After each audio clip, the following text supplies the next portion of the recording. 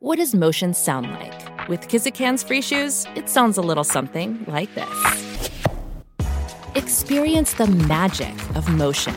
Get a free pair of socks with your first order at kizik.com/socks. Welcome to Scientific American's Science Talk, posted on January 12th, 2016. I'm Steve Mirsky. On this episode, there was surprisingly no drop in intestinal parasite infections during Roman period compared with the previous period where you didn't have any toilets. That was really surprising. That's Piers Mitchell. He's in the Department of Archaeology and Anthropology at the University of Cambridge. He studies the interactions between humans and parasites during evolution, as well as parasites in past civilizations and how they've affected human health.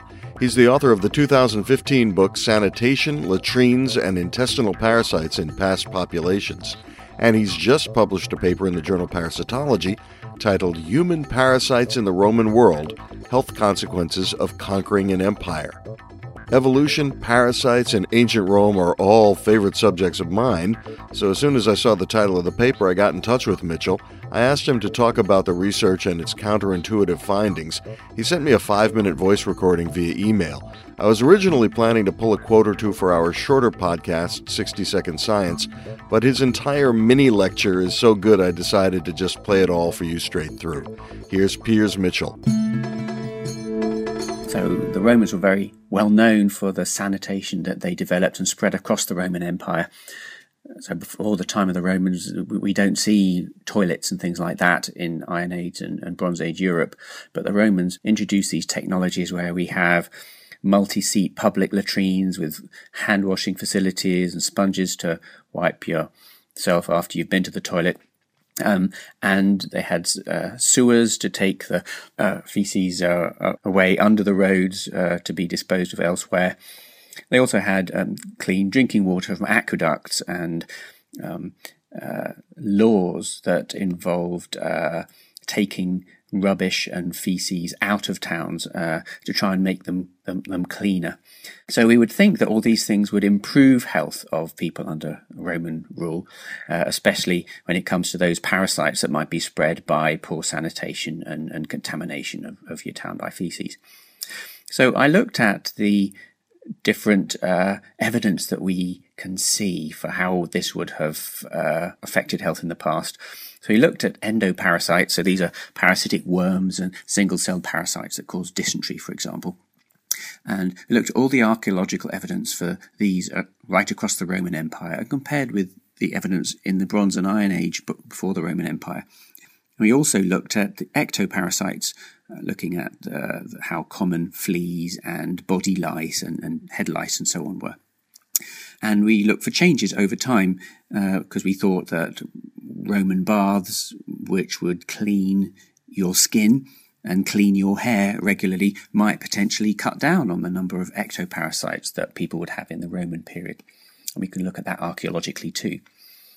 And what I found was that there was surprisingly no drop in intestinal parasite infections during Roman period compared with the previous period where you didn't have any toilets. That was really surprising because modern research suggests that having toilets should cut down on these parasites.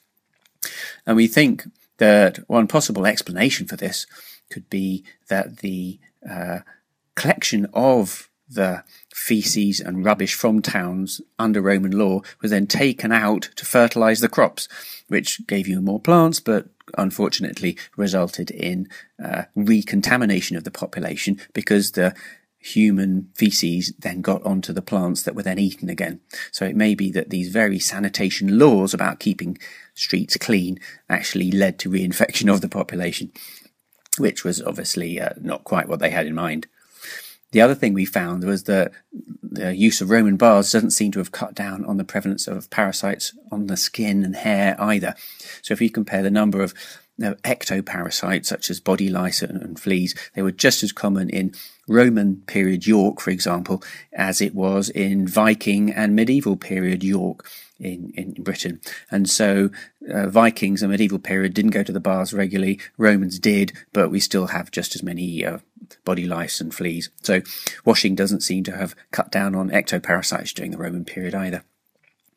The other fascinating thing I found was that the fish tapeworm seems to become much more common across the Roman Empire compared with in the Bronze and Iron Age before the time of the Romans.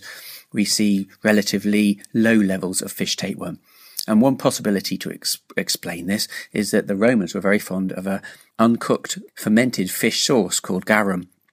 And this was made in Northern Europe and then spread across the empire because it was put in sealed jars which could then be traded right around the empire.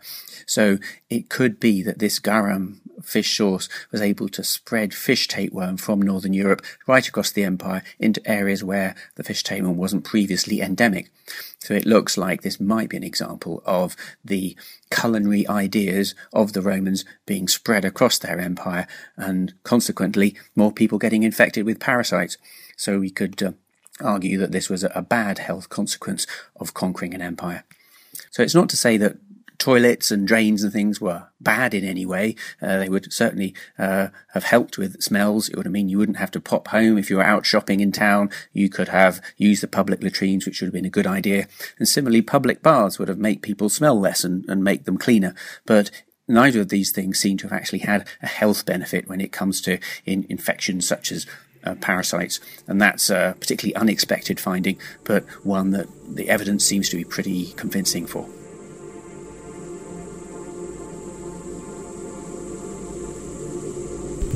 That's it for this short episode.